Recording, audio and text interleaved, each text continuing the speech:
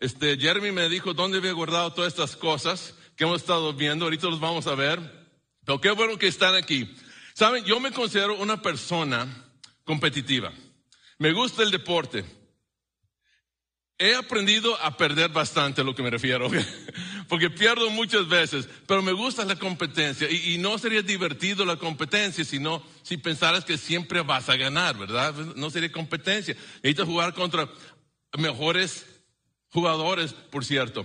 Y todos queremos ganar, pero queremos esa posibilidad de perder para que sea emocionante, ¿verdad? Y a ver si podemos ganar el equipo mejor. Cuando hacemos equipos, por ejemplo, retas de básquetbol, casi siempre, y los que me conocen ya saben eso, casi siempre le doy al otro equipo los mejores jugadores. No por mucho. Trato de hacer el equipo de ellos un poco más fuerte, porque mi meta es, los vamos a ganar como quiera. Claro, no pasa siempre así, ¿verdad? Pero esa me emociona, esa competencia. Y si todos queremos ganar, nadie queremos perder. Algunas personas tanto no quieren perder que usan trampas. ¿Sí? Yo sé que nadie aquí ha usado trampas para ganar, ¿verdad? O sea, jóvenes, estudiantes en la escuela, ustedes adultos que también antes, ¿verdad? Iban a la escuela, nunca usaron trampas para pasar año, ¿verdad? Confiando de otra persona, pásame la nota, te compro una coca a la salida. Bueno, o sea, no hicieron eso seguramente, no, ¿verdad? Entonces, pero bueno, muchos sí, me acuerdo, había algo que pasó en el Super Tazón, que es el campeonato final de fútbol americano hace unos años. Los equipos suelen darles tienen como una bolsa, vamos a decir, de balones con que jugar a cada equipo. Cada equipo tiene sus bolsas. Y los árbitros deben checarlo a ver si tiene el aire correcto, la presión correcta.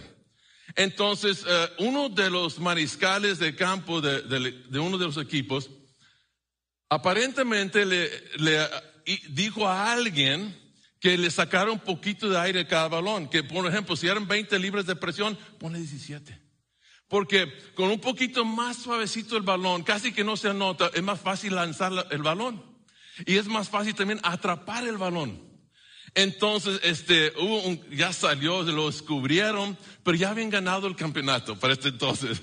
Pero usaron trampa para ganar. Una vez estaba yo cuando estaba en la universidad, había una clase de ecuaciones diferenciales parciales. Yo sé muchos, ¿qué es eso? Es algo de matemáticas. Y nosotros estamos preparando para el examen. Ahora, yo soy cristiano, yo no quiero usar trampa, pero los que te ayuden para prepararte para los finales, saquen todo tipo de materia antigua que los profesores, mira, este es el profesor tuyo, bueno, estos son los exámenes que en el pasado algún tiempo ha dado. Entonces sacaron un montón de los exámenes que ese profesor había dado en algún tiempo atrás, ¿verdad? De los exámenes finales. Entonces todos, nuestro equipo de estudio, nos juntamos para trabajar juntos y aprender y nos ayudamos uno al otro, ¿verdad? Y bueno, tocó cuando llegó el examen, el profesor no sacó un nuevo examen, sacó uno que habíamos hecho como 10 veces, practicado a solucionar todos esos problemas, y lo vi. Esto es de Dios, ¿verdad? Regalo. Y saqué por primera vez en todos mis 20 años de estudio universitario, me tardé bastante para terminar mis estudios, saqué una marca perfecta, por primera vez. Casi sentí que usé trampa, pero no usé trampa. Pero muchos usan esas trampas para ganar. ¿Sabes que los padres queremos que nuestros hijos ganen, verdad que sí? En cada área importante de su vida. Así, claro, a mí me gusta que ganen sus juegos de fútbol, de básquetbol también, pero esos no son muy importantes, si ganan o pierden. Lo que quiero es que se divierten, pero sí quiero que ganen en la vida. Quiero que ganen como un hijo, una buena relación con sus padres, como un hermano con sus hermanos y hermanas. Quiero que ganen en el área del noviazgo, en el área del matrimonio, en el área de su carrera. Quiero que sean felices, que encuentren algo que les apasiona hacer y que sean buenos en hacerlo. Quiero que les vaya bien. Eso sí, pero esos son temporales, pero muy importantes. Y Dios nos permite hacer esas cosas. Pero tu Padre Celestial también quiere que ganes. Él quiere que ganes, sí, en algunas de estas cosas, obviamente aquí en la tierra, que son muy importantes también, que Él mismo estableció, como la familia, ¿verdad? El matrimonio, como nos dio trabajo para ser buenos compañeros de trabajo. Él tiene buenos planes en esas áreas, pero más que nada Él quiere que ganemos en lo eterno. Que Él quiere que ganemos todo lo que Él tiene que darnos. Pero, como estamos hablando, estamos en una guerra espiritual. El pastor Jeremy dijo, cada día que salimos de nuestras casas, debemos de salir reconociendo que estamos entrando al campo enemigo. Aquí está la guerra, aquí viene el ataque. Algunas veces ese ataque empieza hasta antes de salir de la casa, ¿no es cierto? Empieza cuando te levantas de la cama. O quizás si estás casado en la cama, no sé, ¿verdad? Pero estamos atacados de muchas maneras del enemigo. Y aquí va, si están tomando apuntes, la idea principal es que tus victorias serán determinadas por las armas que usas. Tus victorias serán determinadas por las armas que usas. Ahora, la mayoría de nosotros estamos sembrando aquí hay otra frase muy importante, estamos sembrando aquí lo que vamos a cosechar allá. Y cuando digo ya, no estoy diciendo ya súper lejos. La Biblia dice un día Dios va a hacer un nuevo mundo y va a bajar la ciudad celestial y este va a ser el cielo en este nuevo mundo que Él va a recrear. Va a ser algo increíble. Y nosotros ahorita en esta vida, la mayoría de nosotros estamos sembrando ahorita lo que vamos a cosechar en ese día, allá en ese tiempo. Y nuestro Padre Celestial no quiere que perdamos nada de lo que Él tiene preparado para nosotros. Y por eso nos advierte en este pasaje, en 1 Pedro, a través del apóstol Pedro, uno de sus seguidores que estuvo con él todo el tiempo que estuvo aquí en la tierra, básicamente en su adultez, dijo, practiquen el dominio propio y manténganse alerta. Su enemigo, el diablo, ronda como león rugiente buscando a quien devorar. Él nos amonesta. Él quiere que recibamos todo lo que tiene para nosotros, pero nos amonesta. Esto no es fácil porque tienen un enemigo.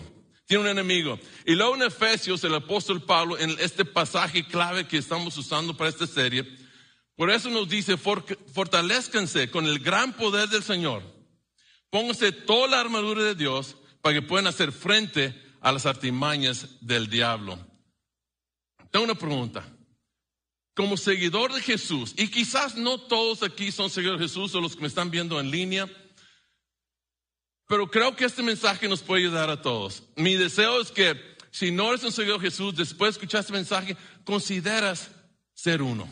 Consideres seriamente convertirte en un seguidor de Jesús. Pero los que somos seguidores de Jesús, esta pregunta va para nosotros. ¿Cómo lidias con la guerra que está dentro de ti? ¿Cómo lidias con la guerra que está a tu alrededor, que viene en contra de ti?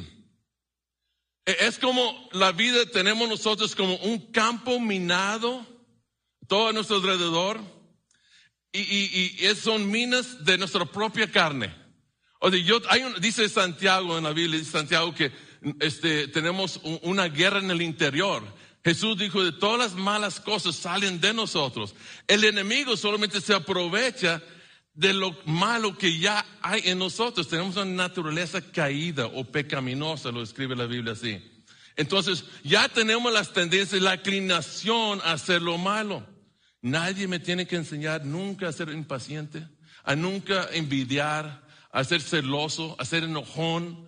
Nadie me enseñó, ya estaba dentro. Algunas veces el demonio como que viene y lo saca. Esta mañana yo preparando el mensaje, estaba meditándolo. Y el enemigo me atacó.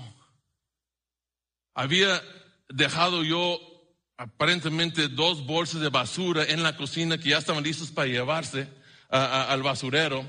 Y allá en la casa hay como una bardita alta y donde tiramos la basura.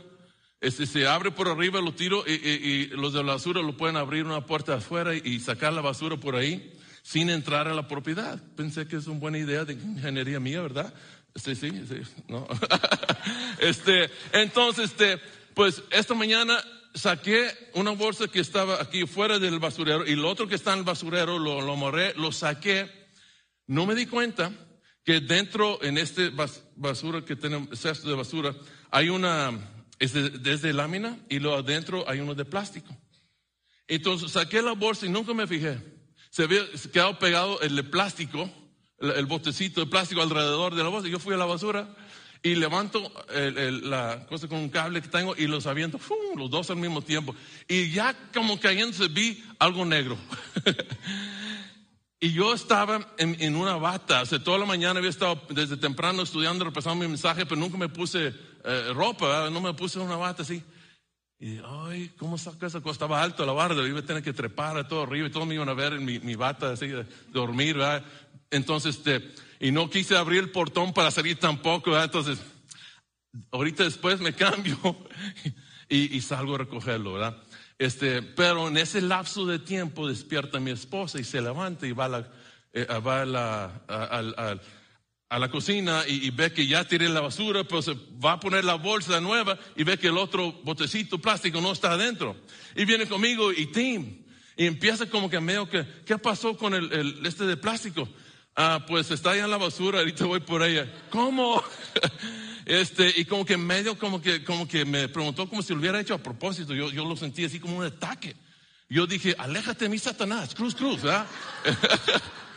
me estás sacando onda, voy a predicar la palabra de Dios. Alguna vez el ataque viene dentro de la casa, a lo que voy, ¿verdad?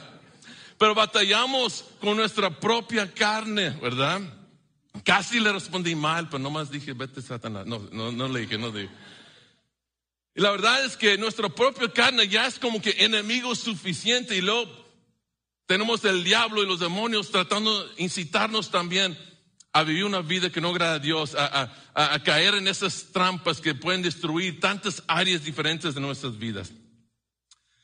Pero la Escritura es bien clara en que Dios nos ha concedido todas las cosas que necesitamos para vivir la vida que Él quiere, para superar, para vencer. En esta serie Blindado hemos estado estudiando la armadura de Dios y viendo lo que Dios nos ha dado para equiparnos, para protegernos. Y yo quiero decirte a ti, anímate que puedes caminar con éxito de una manera digna del llamamiento a la que has sido llamado. No sé si sabían eso, creyente, tú has sido llamado y tu llamado es algo increíble que Dios te ha invitado a ser parte de. Y es algo increíble que debemos cuidar y tratar de mejorar y ser digno de ese llamado. Entonces, hemos visto en estas últimas semanas, no hemos visto mucho de la armadura, pero aquí voy a mostrarles esta armadura que vamos a ver en la Biblia, el apóstol Pablo está basándose en la armadura antigua por ejemplo, el Imperio Romano, las cosas que ellos usaban hace miles de años, ¿verdad? Unos 2000 años. Pero nosotros estamos usando algo tipo moderno. Este es el ¿qué? Sí, el chaleco antibalas, ¿verdad? Que ahí estaba la coraza de justicia. Este es el cinturón que representa el cinturón de la verdad. Ahí donde pones todo tipo de armas ahí. Vamos a hablar más tarde del casco de la salvación. Y hay varios, pero hoy vamos a hablar de ¿sí? El calzado y del escudo, ¿ok? Y para esto traje estos dardos. A ver qué, no sé para qué serán, ahorita vamos a ver qué, ¿ok? Prepárense, nomás quiero decirles, ¿ok? Todos tienen un escudo ahí, quizás una Biblia, un libro, algo, ¿ok? Muy bien, ahí están las tabletas, ¿ok? Muy bien, ¿ok? Entonces, escuchen el versículo de hoy, lo que dice, Efesios 6, 14 al 16. Dice, manténganse firmes. ¿Cómo? Pablo, ¿cómo? Ceñidos con el cinturón de la verdad, protegidos por la coraza de justicia, los dos que vimos, esa armadura que ya vimos las últimas semanas atrás. Y luego, y calzados con la disposición de proclamar el evangelio de la paz. ¿Qué significa eso? Vamos a ver. Además de todo esto, toman el escudo de la fe, con el cual pueden apagar todas las flechas encendidas del maligno. ¿Por qué? Porque tus victorias serán determinadas por las armas que usas o la armadura que te pones. Viendo este versículo, Efesios 6:15, si están en tus apuntes, insisto, número 1 o romano, calzados con la disposición de proclamar el evangelio de la paz. Ahora, en el trasfondo de esto, este calzado a que Pablo se refiere, todo el mundo en aquel entonces lo conocía, eran un calzado hecho algo de bronce que cubría arriba sus sandalias o botas que tenían. Se ponía esto arriba y por lo general era de bronce, abajo y arriba. ¿Por qué? Porque el enemigo, lo que ellos hacían cuando sabían que un enemigo venía en su contra, iban en marcha en contra de ellos ponían bastantes palos afilados o fierros afilados y los ponían en todas partes del camino. Todavía se usa esa estrategia hoy, ¿verdad? En tiempos de guerra. Porque esas cosas, si los pisas, penetra el pie, el soldado herido ya no puede marchar. Y no solamente no puede él ir a la guerra, sino detiene a los demás y ellos tratan de llevarlo o cargarlo, o algunos se quedan atrás para ayudar a los que han sido lesionados. Entonces, a esto se refiere él. Y la idea aquí es que calzados con la disposición de proclamar el evangelio de paz, hay dos. Primero, preparados y resueltos para adherirnos al evangelio y acatarlo. Preparados y resueltos. Voy a explicar esto un poquito más.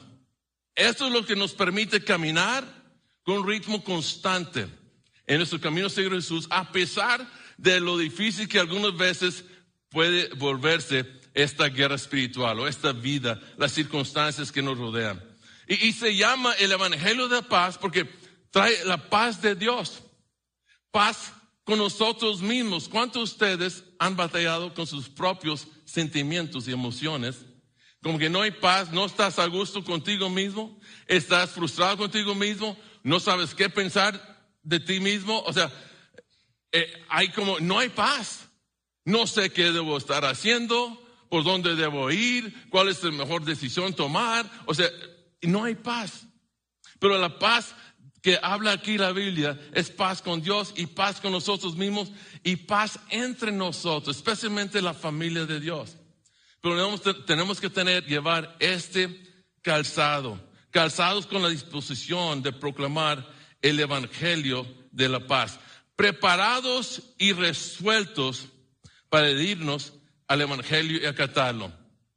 No solamente preparado para compartir lo que hemos vivido, eso sí, estar preparado para compartirlo con otros, pero entender el llamado, entender nuestra salvación, lo que nos ha pasado, por lo que el propósito que tenemos. Algunos en las iglesias están muy confundidos, ¿sí? Y no están seguros, pues, ¿qué se supone que debo hacer? Creo que estoy bien, voy a la iglesia una vez a la semana, o quizás dos, y hago algunas cosas buenas, trato de ser una buena persona, y ya es todo. Pero es más que eso. Es entender el para qué fuiste salvo, y el propósito que Dios tiene ahora para tu vida como su seguidor. Cómo vivir con los demás y cómo llevar a cabo el crecimiento de su reino. Es estar siempre consciente. Y quizás este siguiente punto lo declara un poquito más. Preparados también para el arrepentimiento. ¿Cómo? Recuerden esto.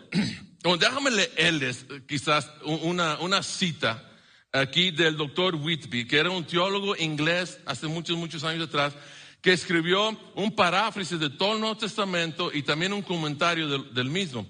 Él dijo, aquí está arriba, lo pueden ver: para que estés listo para el combate, sé calzado con el evangelio de la paz. Esfuérzate por esa mente pacífica y tranquila que el evangelio requiere. No te dejes provocar fácilmente. ¿Necesito leer esa parte otra vez? No te dejes provocar fácilmente, ni seas propenso a pelear. ¿Dónde está mi esposa? Está en la cuna, ok. No te dejes provocar fácilmente, ni seas propenso a pelear, pero muestra toda la mansedumbre y toda la paciencia a todos los hombres. Y esto ciertamente te preservará de muchas grandes tentaciones y persecuciones, como lo hicieron esos zapatos de bronce a los soldados antiguos. Ahora, notan ahí que nos protegerá, nos preservará de muchas persecuciones. O sea, muchas veces no somos perseguidos por otras personas, es por nuestras propias sonceras, ¿verdad que sí? O sea, no somos Oye, ni siquiera soy un buen vecino, ¿verdad? Claro, van a hablar mal de mí, ¿verdad? No soy un buen compañero de salón de estudio, no soy un buen compañero de trabajo, soy gruñón, soy quejón, tengo envidia, tengo celo. O sea, claro, ponerte el evangelio, esta armadura, el calzado es que Dios nos invita a ponernos siempre, me va a ayudar en estas áreas. Yo necesito protección de mí mismo muchas veces, preparar mi corazón. Ahora, déjame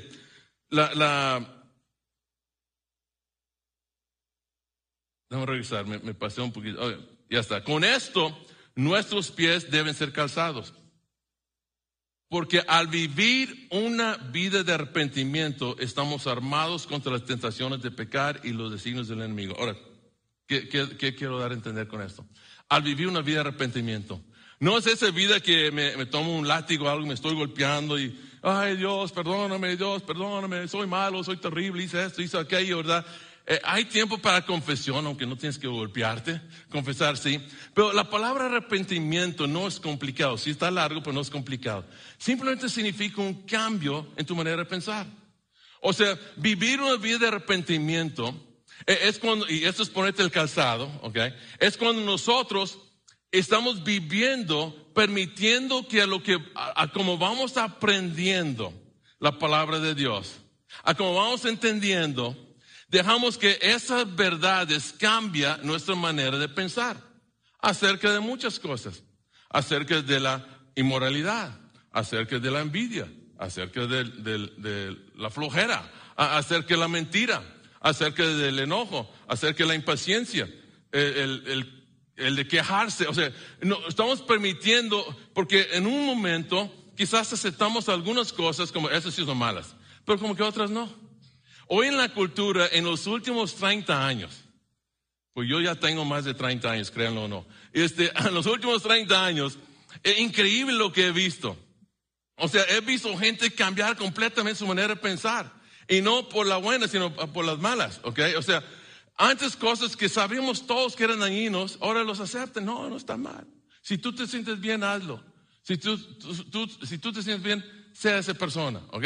Etcétera. Lo bueno es malo, el hueso del malo es bueno y nos estamos dañando, nos estamos lastimando. Pero el que se pone este calzado que Dios nos invita a poner, debemos permitir entonces, una manera de ponerlo es siempre estar viviendo una vida de arrepentimiento. O sea que como voy aprendiendo, permito que la verdad, y lo comparo, no soy alguien pasivo, a ver qué aprendo, a ver si no, a ver cómo lo aplico. No, estoy buscando, es verdad, y esto que estoy escuchando como que no va con esto.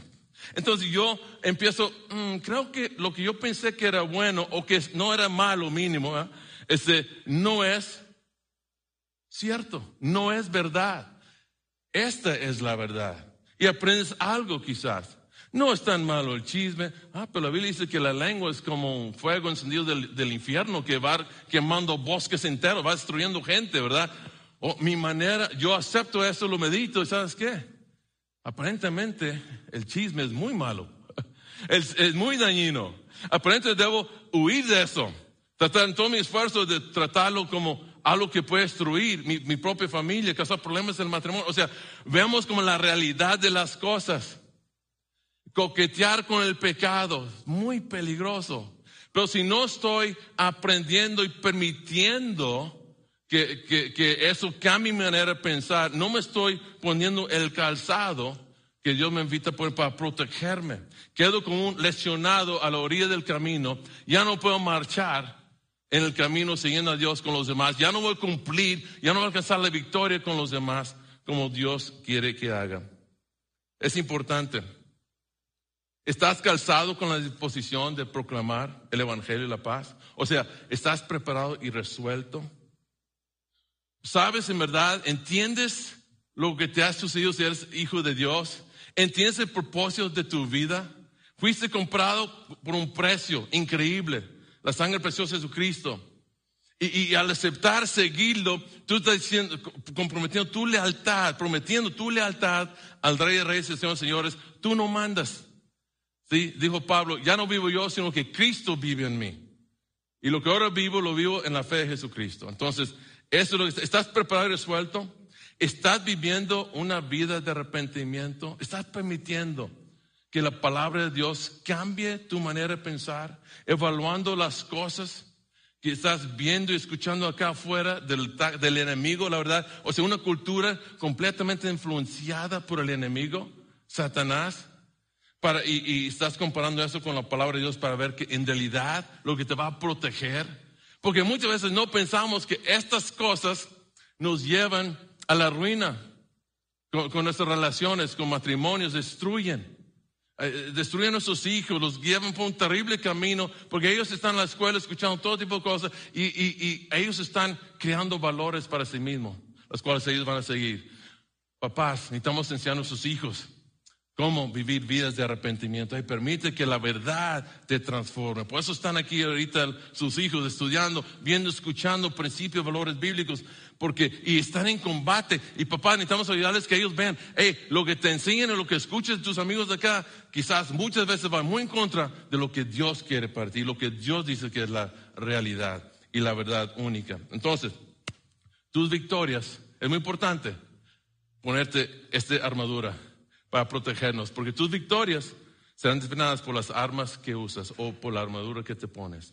Y luego el segundo, se hizo Romano número 2, Efesios 6, 16, dice, además de todo esto, y algunas versiones lo dicen de esta manera, sobre todo esto, okay, o sea, más importante todavía, okay, o principalmente, tomen el escudo de la fe, con el cual pueden apagar todas las flechas encendidas del maligno. Ahora, los soldados romanos tenían un escudo, y habían muchos, ellos usan varios escudos, pero la que Pablo usa aquí es la palabra griega turios, y se refiere a una específica, ¿ok? Algo parecido, pero más grande, 75 centímetros por 75 centímetros que rodeaba, y era el arma de defensa, la armadura más importante, porque así como la coraza de justicia, la coraza que se ponían, te protegía aquí, los órganos vitales. Esto puedes girar con eso en todas direcciones y proteger todo tu cuerpo. Era algo grande, el cual se puede esconderse, protegerse. Y ningún soldado romano iría a la guerra sin esto. Y así nosotros necesitamos poner en escudo la fe también. Y la fe a la que Pablo se refiere aquí es fe en Dios, es fe en Dios. Ahora, esta fe está lejos de ser una fe ciega. ¿Okay? ¿Cuántos de ustedes han escuchado a personas medio burlarse de la idea de fe? O la idea que uno cree en Dios. Yo he estado en círculos donde la gente, pues que Dios, pues que nosotros llegamos aquí pues sin Dios, ¿verdad? Y ustedes saben que esto es una pasión, algo que me gusta mucho ver y leer y estudiar. Y últimamente están saliendo documentales increíbles en YouTube. Uno es el doctor Stephen Meyer y otro es James Tour. James Tour él es un judío americano. Nunca practicó su religión, aunque había ciertas cosas que sí guardaba, pero se convirtió a un cristiano, Señor Jesús. Él está apasionado por la Biblia, pero es un científico en una entrevista que estaba viendo. Él es como que apasionado y se ve su frustración con las creencias de otras personas, porque dice, él es un químico, es un increíble químico y es científico y es inventor, las tres cosas. Pero él no habla de biología, él empieza más allá. Antes de la biología, él empieza con la química. Y él habla que esto que dicen estas teorías no tiene sentido. No se puede empezar a echar todo el rollo de por qué no se puede esto y por qué no se puede lo otro. Y él dice, los científicos dicen que esto es cierto, ellos saben que no es cierto. Y todos los demás sabemos que no es cierto. Es mentira, no se puede. Y sin Dios, este mundo es demasiado complejo. Dice, un diseño necesita un diseñador. Información, dice Stephen Meyer, necesita una mente. O sea, la evidencia para Dios abunda. Y cientos hasta miles quizás de científicos están dejando de lado la idea de que fuimos aquí al azar, porque saben, ahora científicamente eso es imposible. Tiene que haber una mente detrás de nuestra creación, nuestra existencia y la del universo. Y a mí me encanta esto. Pero la Biblia lo dijo hace mucho tiempo. Digo, el que no cree en Dios, okay, es necio. Dice, porque la creación misma habla de su existencia. Y hay toda la evidencia del mundo. Y para nosotros hoy día, con los microscopios tan poderosos que tenemos y los telescopios tan poderosos que tenemos, podemos ver la majestad de Dios en todas partes de su creación. Una mente increíble. Nuestra fe no es ciega. Hay evidencia de esta fe. Entonces, la fe es tan confiable y útil como la confiabilidad de su objeto. Ustedes podrían preguntarle a mi esposa, oye, ¿y Tim te ha llevado algunas vacaciones? Y entonces ella podría decir, sí, nos hemos salido de vacaciones. ¿Y este año van a salir? Pues me dijo que vamos a salir de vacaciones. ¿Y van a salir de vacaciones? Sí, porque Tim es confiable. Bueno, algunas veces se le olvidan las cosas. Puede olvidar algunas de sus promesas. Algunas veces siempre no se dan. Porque si no hay dinero, pues no hay dinero. Y él no puede crear dinero en la nada. O sea que Tim es limitado. O sea, su fe en mí, su confianza en mí también es limitado. Porque yo soy el objeto de esa fe. Pero para nosotros tenemos algo increíble. Nuestra fe nunca cae. Porque aquel en quien se coloca nuestra fe nunca falla. ¿Pueden ponerme esa frase ahí arriba, por favor? Nuestra fe nunca cae, porque aquel en quien se coloca nuestra fe nunca falla. Vamos a leerlo todos juntos, ¿listos? Nuestra fe nunca cae, porque aquel en quien se coloca nuestra fe nunca falla. Ahora, cuando Pablo estaba hablando, usa la palabra flechas encendidas o dardos encendidos. Dardos eran no tan chiquitos como estos, okay, ni finos, pero eran unas como tipo flechas cortitas. Y las flechas que aventaban, que lanzaban, los amarraban trapos alrededor de las puntas. Ustedes han visto eso en las teles seguramente, ¿verdad? Las guerras antiguas. Y luego los cubren de brea y luego les encienden justo antes de lanzarlos. Y cuando venía los dardos o las flechas encendidas, pues solamente el escudo que estaban cubierto en madera sólida, cubierto de metal o de cuero tratado, así que se extinguían los dardos. Pero al rebotar fácilmente saltaban fuegos, las llamas a otros lugares y quemaban la ropa de otros soldados. O sea, era súper importante traer el escudo de la fe puesta. ¿Sabes? Satanás los bombardea a nosotros todo el tiempo y de todos lados. En el área de finanzas, en el área de nuestros hijos, de nuestros esposos, matrimonios, de trabajo, en nuestro carácter, nuestra persona, todas esas cosas que ya mencioné, como el enojo, la envidia. Y Él sabe cuál es tu debilidad, cuál es tu propensidad. Y Él sabe por dónde llegarte. Ha estado aquí mucho tiempo, como decimos, el diablo sabe más por viejo que por diablo, ¿verdad? Entonces tiene mucha experiencia, sabe lo que funciona y nos está atacando todo el tiempo. En la área de inmoralidad, chisme, desconfianza, desesperación. Y toda tentación, si están tomando apuntes, toda tentación trata de hacernos dudar o desconfiar en Dios. Directamente o indirectamente, toda tentación es hacernos desconfiar de Él. El propósito de los misiles de Satanás es hacer que los creyentes abandonen su fe o su confianza en Dios. Es abrir una brecha entre Dios y sus hijos y los que somos salvos ya por la fe. Porque hay cosas que Él no puede cambiar. Ahorita voy a mencionar unas, pero hay muchas cosas que sí puede afectar. Y las tentaciones, mira, ¿a poco yo voy a ser tentado a hacer algo si en verdad creo que me va a dañar? ¿Alguien? Los pecados que tú haces, las cosas que tú decides hacer porque sientes hacerlo, porque quieres hacerlo, porque se siente bien hacerlo o lo que sea, ¿verdad? Lo haces en la verdad no creyendo, ¿verdad? No creyendo las promesas y las amonestaciones de Dios. Si si de veras creemos que va a afectar negativamente a nosotros o a algún ser querido, pues no lo haríamos, creo que no, ¿verdad? Pero todo eso es una tentación a que desconfiamos en Dios. Por eso la fe debe ser mi escudo. Díganlo eso conmigo, por favor. La fe debe ser mi escudo. Tomen el escudo de la fe, lo más necesario.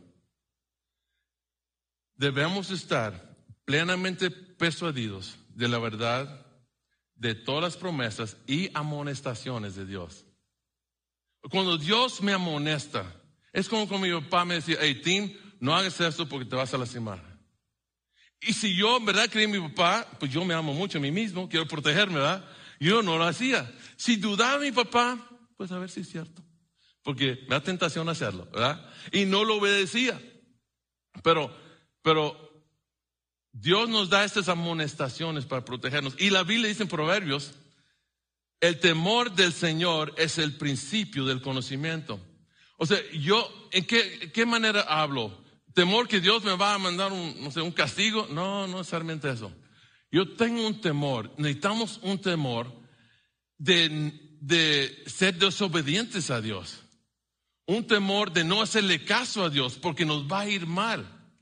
Un temor de desagradarle a Él. Porque no nos lleva al gozo y la felicidad que buscamos cada uno de nosotros. El temor del Señor es el principio del conocimiento. Pregunta, ¿estás persuadido de la verdad de todas las promesas y las amonestaciones de Dios? ¿Llevas puesto el escudo de la fe? Hoy sería un buen día de comenzar si no lo has hecho. Y creo que muchos de nosotros, yo hago esto, yo salgo bien protegido. Yo lo tengo aquí, yo estoy listo. Algunas veces. Y otras veces no. Lo dejo aquí. Me levanto sin él. Y Satanás viene en forma de mi esposa. Digo, algo, ¿verdad? De algo. Y me ataca. Y me hace caer. Y yo, como soy humano, yo le echo la culpa a la mujer. No, se cree. No es cierto eso. Aunque Adán sí lo hizo, ¿verdad? Debemos estar plenamente persuadidos de la verdad de todas las promesas y amonestaciones de Dios. Pero no los somos muchas veces, algunas veces quizás. Recuerda, tus victorias serán determinadas por las armas que usas o la armadura que te pones. Y Hebreos 11, 1 al 2 dice, la fe es la garantía de lo que se espera, la certeza de lo que no se ve. Hey, la evidencia está ahí, pero tenemos que caminar en fe. La fe, algún tipo de fe, como la fe, como recibimos a Cristo como nuestro Salvador personal, es como una defensa universal. Es como ponerte el escudo y es algo universal. Aquí están algunas cosas que cuando ponemos esto y todo tiene que comenzar aquí. Ok, de acuerdo. Es muy importante que estemos de acuerdo aquí, que entendamos esto. No importa toda esta plática, si tú no te has puesto este escudo, esta armadura de Dios, no ayuda. Necesitas estar en Cristo. ¿Ok? Y cuando estás en Cristo, estás poniendo ese escudo universal. ¿Y sabes lo que ese escudo hace? Aquí hay unos ejemplos nada más. Ese escudo, a todos los que somos hijos de Dios, salvos por la fe en Cristo, siguiendo a Jesús, nos protegió o nos protege del castigo eterno que el enemigo no nos puede quitar. Nos dio una familia eterna que el enemigo no nos puede quitar. Nos proveyó acceso a sabiduría, conmigo, que el enemigo no nos puede quitar. O no puede impedir que tengamos ese acceso. Nos da discernimiento que el enemigo no nos puede quitar. Y nos da dones, habilidades espirituales que tampoco el enemigo no nos puede quitar. Muchas cosas que a este tipo de escudo de fe, esta confianza en Dios, nos protege. Pero noten ahí que en este pasaje que leímos dice que ese enemigo es el maligno, es el malvado. Y lo que él quiere hacer, se esfuerza por hacernos malvados a nosotros. Y creo que muchas veces no requiere mucho hacerme malvado a mí, ¿sí? Con muy poco. Y sus tentaciones son como esos dardos. Vienen tan rápido que ni los veo. Y me pegan. Y me hieren. Me hacen daño. La fe es el escudo con el que debemos de poder apagar esos dardos. Debemos recibirlos con el escudo de la fe y así hacerlos ineficaces. Por eso es tan importante estar persuadidos de las verdades de Dios, que Él comparte su palabra. ¿Están persuadidos? No creo que todos estén persuadidos. Qué bueno fuera. Pero yo sé que algunos están en ese proceso. Recuerden que tu vida como creyente, tus victorias serán determinadas por las armas que usas. ¿Estás calzado? ¿Estás calzado de la disposición de proclamar el Evangelio? ¿Estás preparado y resuelto para adherirte al Evangelio y acatarlo? ¿Estás viviendo una vida de arrepentimiento, buscando comparar la verdad con lo que ves acá y decir, mi mente necesita cambiar? Estoy reconociendo cada domingo que vengo a la iglesia, escucho la palabra de Dios. Wow, no estoy aquí nomás para escuchar, estoy aquí para ver cómo Dios necesita cambiar mi mente, mi perspectiva. Necesito arrepentirme. Una vida de arrepentimiento. Cuando me junto con otros cristianos allá en un grupo de conexión quizás, o en un cafecito, una merienda, estoy permitiendo que ahí la palabra de Dios en esas pláticas cambie mi manera de pensar o continúo siguiendo la misma persona. Pues hay unas cosas que puedes hacer. Yo quiero darte unas ideas de lo que puedes hacer esta semana para mantenerte puesto en la armadura de Dios. Y el prerequisito que mencioné hace un momento es esta. Asegúrate de tener la defensa universal, de que estás en Cristo. No te engañes con un evangelio falso o parcial, quizás fácil. No es fácil. La decisión, Cristo hizo lo difícil en un gran sentido, pero es un compromiso con Dios. Aceptarlo y recibirlo como Señor. No es fácil ceder nuestros derechos a otro, pero si es Dios y nos ama, así como tus hijos confían en ti y te entregan todo, confían completamente en ti, así tu Padre Celestial quiere que confíes en Él, entregues todo a Él. Y yo les animo, nosotros tenemos una manera que tratamos de ayudarles en este área, de encontrar este escudo, este patio, esta armadura, esta salvación de Dios. Y tenemos una clase que damos seguido. Pronto vamos a darlo a un grupo de hombres y luego queremos darlo a un grupo de mujeres.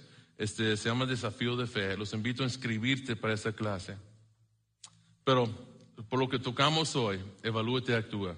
Calzados con la disposición de proclamar el Evangelio de paz. Preparados y resueltos para adherirnos al Evangelio y acatarlo. Entienda. Ese paso. Entienda lo que el Evangelio significa para ti. ¿Cómo vas a hacer? No sé. Tómate el tiempo para investigar. Esté seguro de lo que crees. O sea, usa lo que Dios te dio. Investiga si es necesario. Platica con personas que en verdad saben, tienen relación con Dios, que tienen conocimiento de su palabra. Y luego algo muy práctico, nosotros tenemos aquí en Conexión Live cada mes, empezando el año nuevo, tenemos lo que se llama fundamentos. Son clases para nuestra fe, para saber lo que creemos en verdad. Vamos a estar preparados para el arrepentimiento. Preguntas que te puedes hacer. ¿Estoy consciente de las decisiones que tomo y de lo que hago? ¿Estoy cambiando mi manera de pensar al aprender más acerca de los propósitos de Dios para mi vida? ¿Está mi mente siendo transformada por la palabra de Dios? O sea, primero hay que evaluarnos. A ver si soy esa persona que en realidad no tiene puesto, no tengo el calzado que debo tener. Estoy admitiendo que esta cultura diabólica, influenciada por el enemigo, me esté formándome a su manera de pensar, o estoy permitiendo que Dios lo haga. Sobre todo, tomen el escudo de la fe. Debemos estar plenamente persuadidos de la verdad de todas las promesas de Dios. ¿De qué cosas tengo dudas? Seamos honestos. Investiga otra vez, usando el intelecto y el raciocinio que Dios te dio. Busca en su palabra, pero no tienes que parar ahí. Dios se muestra en muchos lugares diferentes. Otra vez les recomiendo mucho la clase de fundamentos, te puede ayudar bastante. Pero en tu búsqueda, en tu investigación, sea honesto al hacerlo. y encuentra un líder espiritual que te puede ayudar. Hey, amigos, Dios, nuestro Padre, quiere que también seamos ganadores. Ustedes no solamente quieren ganar, Dios también quiere que ustedes ganen. En todas las áreas de tu vida. Necesitamos entender lo peligro que es vivir esta vida, especialmente como hijo de Dios, y no estar calzado, y no tener el escudo que Dios dice que nos pongamos. Toda la armadura que hemos visto y lo que vamos a estar viendo el próximo domingo, las últimas 2 piezas de armadura que Dios quiere que nos pongamos. Necesitamos convencernos de esto, iglesia. Necesitamos entender que esto es crucial. Si no, no vamos a experimentar lo que dice para nosotros. Pero imagínense si nos ponemos toda esta armadura. Y aparentemente no es difícil hacerlo. Pablo lo pone como algo sencillo. Hey, póntelo, aquí está. O sea, Dios ya lo ha provisto, tú no póntelo. Empieza a seguir las instrucciones, ahí están. Y vas a ganar en tantas áreas de tu vida. Vas a evitar todo tipo de tropiezo para ti y para tus seres queridos. Tus familias van a cambiar de manera increíble. Tus relaciones con amistades, con esposo y esposa, con tus hijos contigo. Si nos ponemos esta armadura que Dios dice que necesitamos ponernos cada día, y vamos a ser victoriosos. ¿Se pueden imaginar la influencia que tendrás en tu comunidad, con tus vecinos? O sea, hay gente que se va a acercar a ti pidiendo hasta consejo, ¿verdad? Oye, ¿cómo haces esto? ¿Y por qué tu hijo salió así? ¿O cómo manejas esta situación? ¿Qué piensas que debo hacer? Porque tu vida ya así estamos haciendo lo que Jesús nos dijo ser, que es que nosotros somos la luz del mundo. Y podemos ser la luz del mundo, pero todo empieza aquí con la armadura. Entonces vamos a orar ahorita en este momento que Dios nos ayude a ser fieles en esto. Intencionales, no pasivos. Por favor, no salgan de aquí pasivos. No, está bien, está interesante. No, salgan de aquí buscando cómo ponerte si es que no lo traes puesto. Padre, doy gracias por tu palabra, por el apóstol Pablo y Pedro, los que usaste para enseñarnos estos principios, la importancia de esta armadura. Señor, yo te pido que nos des entendimiento. Si algo nos falla, Señor, si algo nos falta, es que muchas veces nuestros oídos espirituales están tapados. Escuchamos verdades, pero no los asimilamos. Vamos a la siguiente actividad. ¿Qué sigue? Pues la comida. Y bueno, Dios, se nos olvida lo más importante, no lo ponemos en práctica. Y por tanto, tu iglesia es débil. Tu iglesia no tiene impacto. Señor, ayúdanos a esta iglesia, Conexión Live, a ser la iglesia de la que tú soñabas, Señor. Una iglesia que alumbra, ilumina el camino para otros a entrar a tu reino. Una iglesia donde hay amor, hay victoria sobre nuestros pecados. No vamos a ser perfectos, Señor, lo reconocemos, pero tú prometes continuar a moldearnos, a transformarnos a la imagen de tu Hijo Jesucristo. Y por eso necesitamos esta ayuda, Señor, tuyo, ese entendimiento de la importancia de cada día ponernos esta armadura. Te lo pedimos en nombre de Jesucristo y te lo damos gracias por toda nuestra familia e iglesia. Oramos por ellos, Señor, fortalézcanos para que seamos la iglesia que te lleve honra y gloria. En nombre de Jesús te lo pedimos. Amén. Amén. Gracias por aguantar conmigo. Solamente me 5 minutos, me dicen. Este es un mensaje que vamos a llevar a nuestras casas, a nuestros hogares, y ojalá terminamos el año muy bueno, muy bueno.